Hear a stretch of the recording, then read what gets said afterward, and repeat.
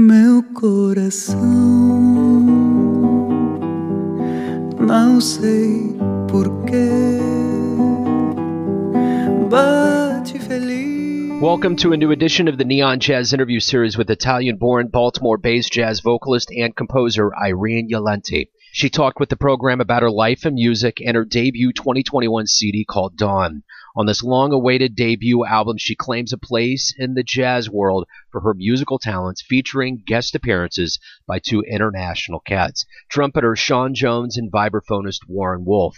She is from the central Italian region of Umbria and came from a musical family. Her father was a record store owner and immersed her in all sorts of music and encouraged her to take piano lessons from a very early age. She has a great story. Enjoy. Thanks for taking a minute out to the show today. I appreciate it. Oh, thank you for inviting me. Absolutely. That was such a pleasant surprise. Good. Yeah, I'm looking forward to talking to you about the new album. So talk to me a little bit about Down. It's coming out during this pandemic where we've had very limited access to fans over the last year and a half. What does this album mean to you? Well, it means a lot of things to me. It's, first of all, it's a debut record. I've always been wanting to produce a record, but it just never felt quite right.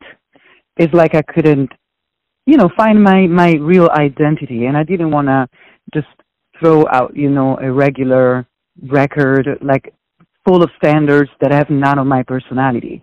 And so I kept holding back. But last year, because I had so much extra time in my hands, and I was in the house, I really was able to discover different things about my musicality. I've always been a little bit afraid of exploring my compositional side of my musicianship, but last year it's like I really found the way to unblock my so-called writer's block in some way, and it was due to a deep dig into the song that opens the record is a personal arrangement of Beautiful Love, and I wrote it 2-3 days before going into the studio. It was very inspired. So everything happened in a very organic way. I don't know if I'm making any sense, and I apologize if some of my phrasing might not be that fluid, but I'm Italian, so what this art form is for. And so through listening to my uncle's record and thinking about, my ancestors and what they did with the music, I kind of opened a little passage through my soul, and I was able to connect on a different level with music and reconnect to the reason why I started doing music. And that really started the whole process for the record, from writing songs to writing new arrangements. I wrote... for a debut album, you have guest appearances by Sean Jones and Warren Wolf. That's pretty profound to have heavy hitters like that. What's that mean to you?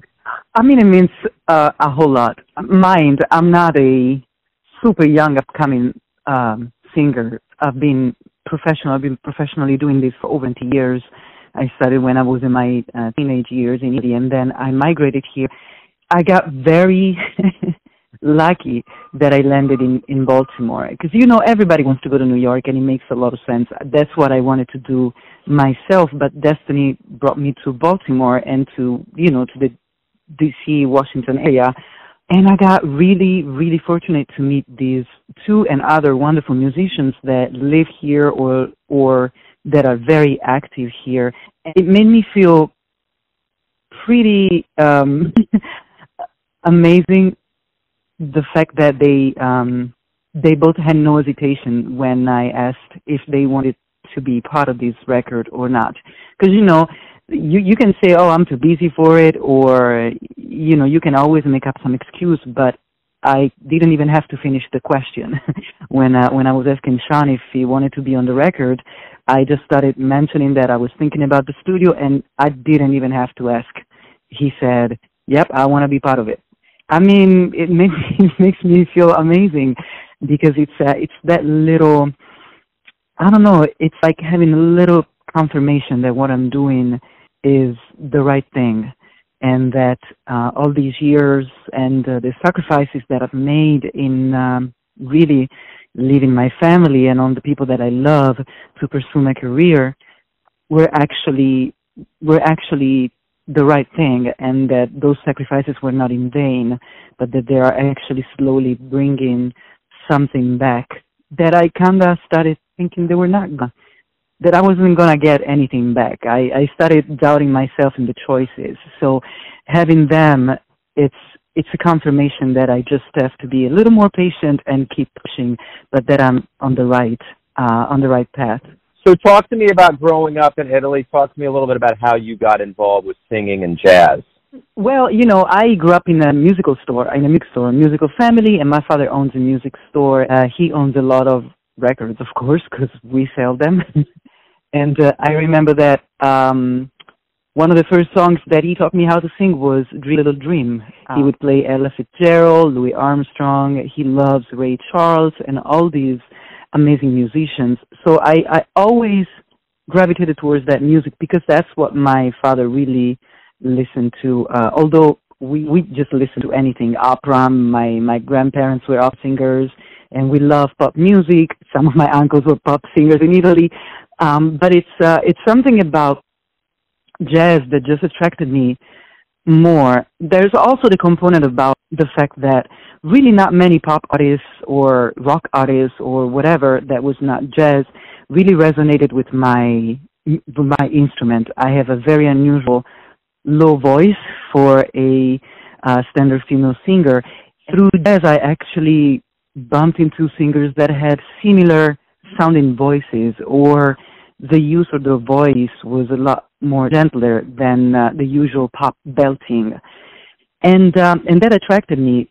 The one thing that really made me gravitate towards it was the freedom. I was always attracted to improvising. I remember when I was very young, I was like in middle school, I didn't know that was scat singing, but I was scat singing over this old tune called Green Onions. I'm sure you've heard it. It's like an organ tune from the 60s. And so I always gravitated toward improvising, and I always wanted to do things in a different way. Even when I was performing non-jazz music, I would always naturally go in different places. Once I got familiar with jazz, it just really kept feeding my desire to be spontaneous and to go different places and to feel free to also arrange in a different way songs without anybody really getting too offended, or people that are used to sing songs as they are in the record of pop artists. They don't like things done a little differently. But in jazz, we have the freedom to really give our full personality to the song, and I guess that was a huge reason why I really gravitated towards it. So what was the first live jazz show you ever saw that really impressed you? Oh, that's very difficult because I've been going to concerts since before I remember. But I remember vividly one Didi Bridgewater concert.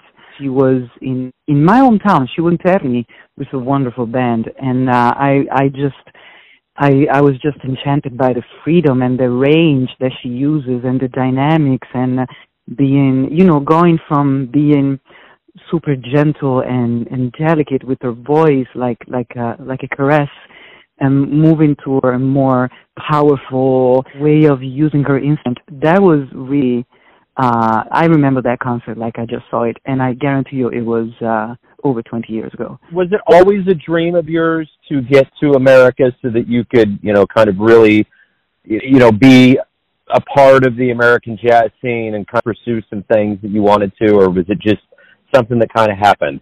It wasn't always my dream because I always wanted to sing, but I never dreamt of singing. I always thought that it was going to be a thing on the side because I was never, although I grew up in a musical family, I was never pushed by my family to pursue this career. I guess because of the past family members' traumas with the business, I was actually always discouraged to try. It actually happened when I was already like 25, 26 years old. I went to a Berkeley workshop of 2 weeks in Umbria Jazz, which is a festival in the center of Italy, and they do this great workshop of 2 weeks with our fantastic, Berkeley teachers. And Donna McElroy, she was teaching there, and I remember what she said to me, and it resonated a lot with me. She was the first person to make me think that this was kind of what I was supposed to do. And from that moment on, that's when I started thinking about the United States. I first went to Paris for some time, and everybody there was telling me I needed to go to New York and just be in the United States. And one thing after the other, I navigated my way through here. Of course, when you're little, you always dream about going to different places, and the United States, because of the music, are always the number one attraction for us. I never dreamed of doing it until I was well in my 20s. What is it that you like the best about being a professional musician? That's an interesting question. It's not easy. You know what I think it is? I am naturally, and nobody really can tell when they see me, but I'm naturally very an introvert, and I'm a little shy, and I'm very reserved. I don't share much of my emotions and my state of minds with many people.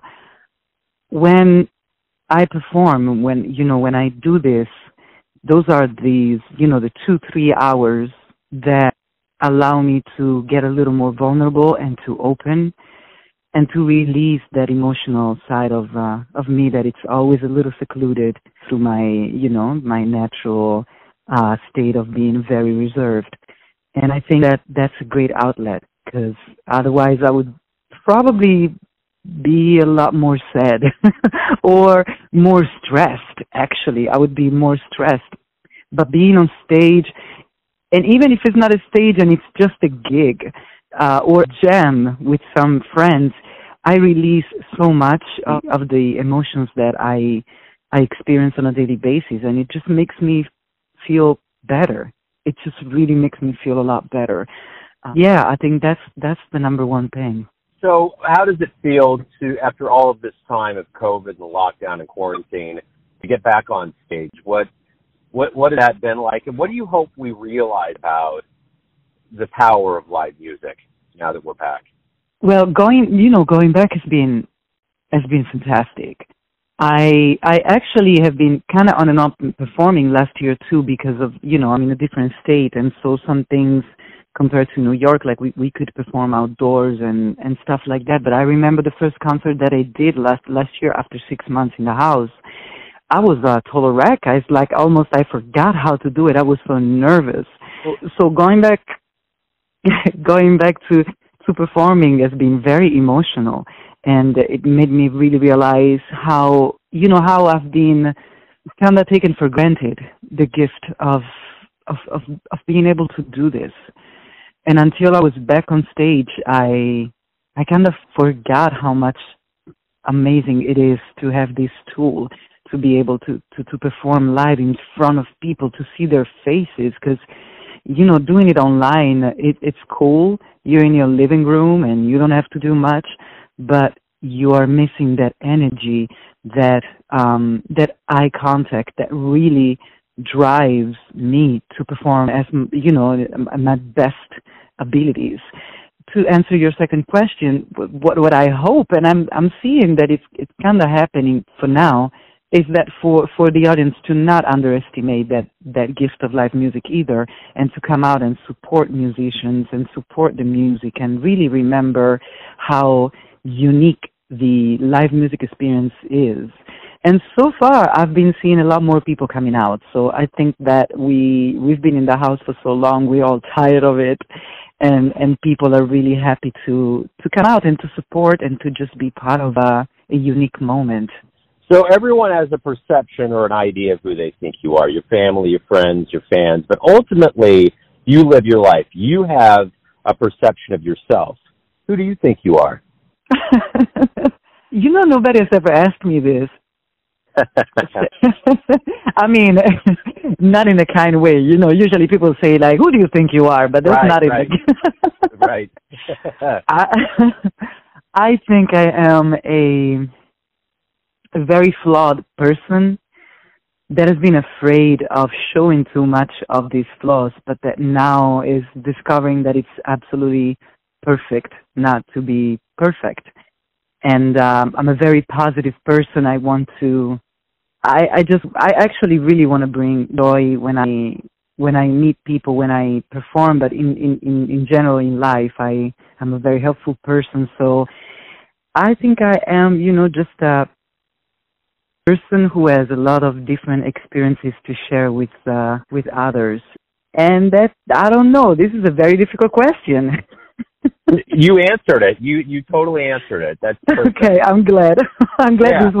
This wasn't a job interview, because I don't know how that would have gotten me the gig. Yeah, I don't know how fair that would be. But at any rate, thank you for opening up. I saved the hardest one for last. Thank you for taking some time out. Good luck with the album and the return to stage. Thank you so much. Thank you so much for giving me the honor to talk to you, for giving me the platform. I really, really appreciate it, and I hope you like the record. Thanks for listening and tuning in to another Neon Jazz interview. We give you a bit of insight into the finest vocalists from Italy, Baltimore, Kansas City, and spots all over the world, giving fans all that jazz. Thanks to Irene for her time, music, and stories.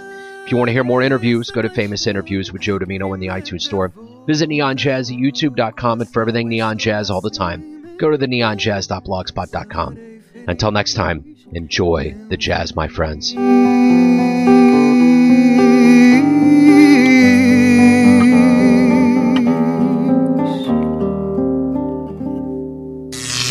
Neon Jazz.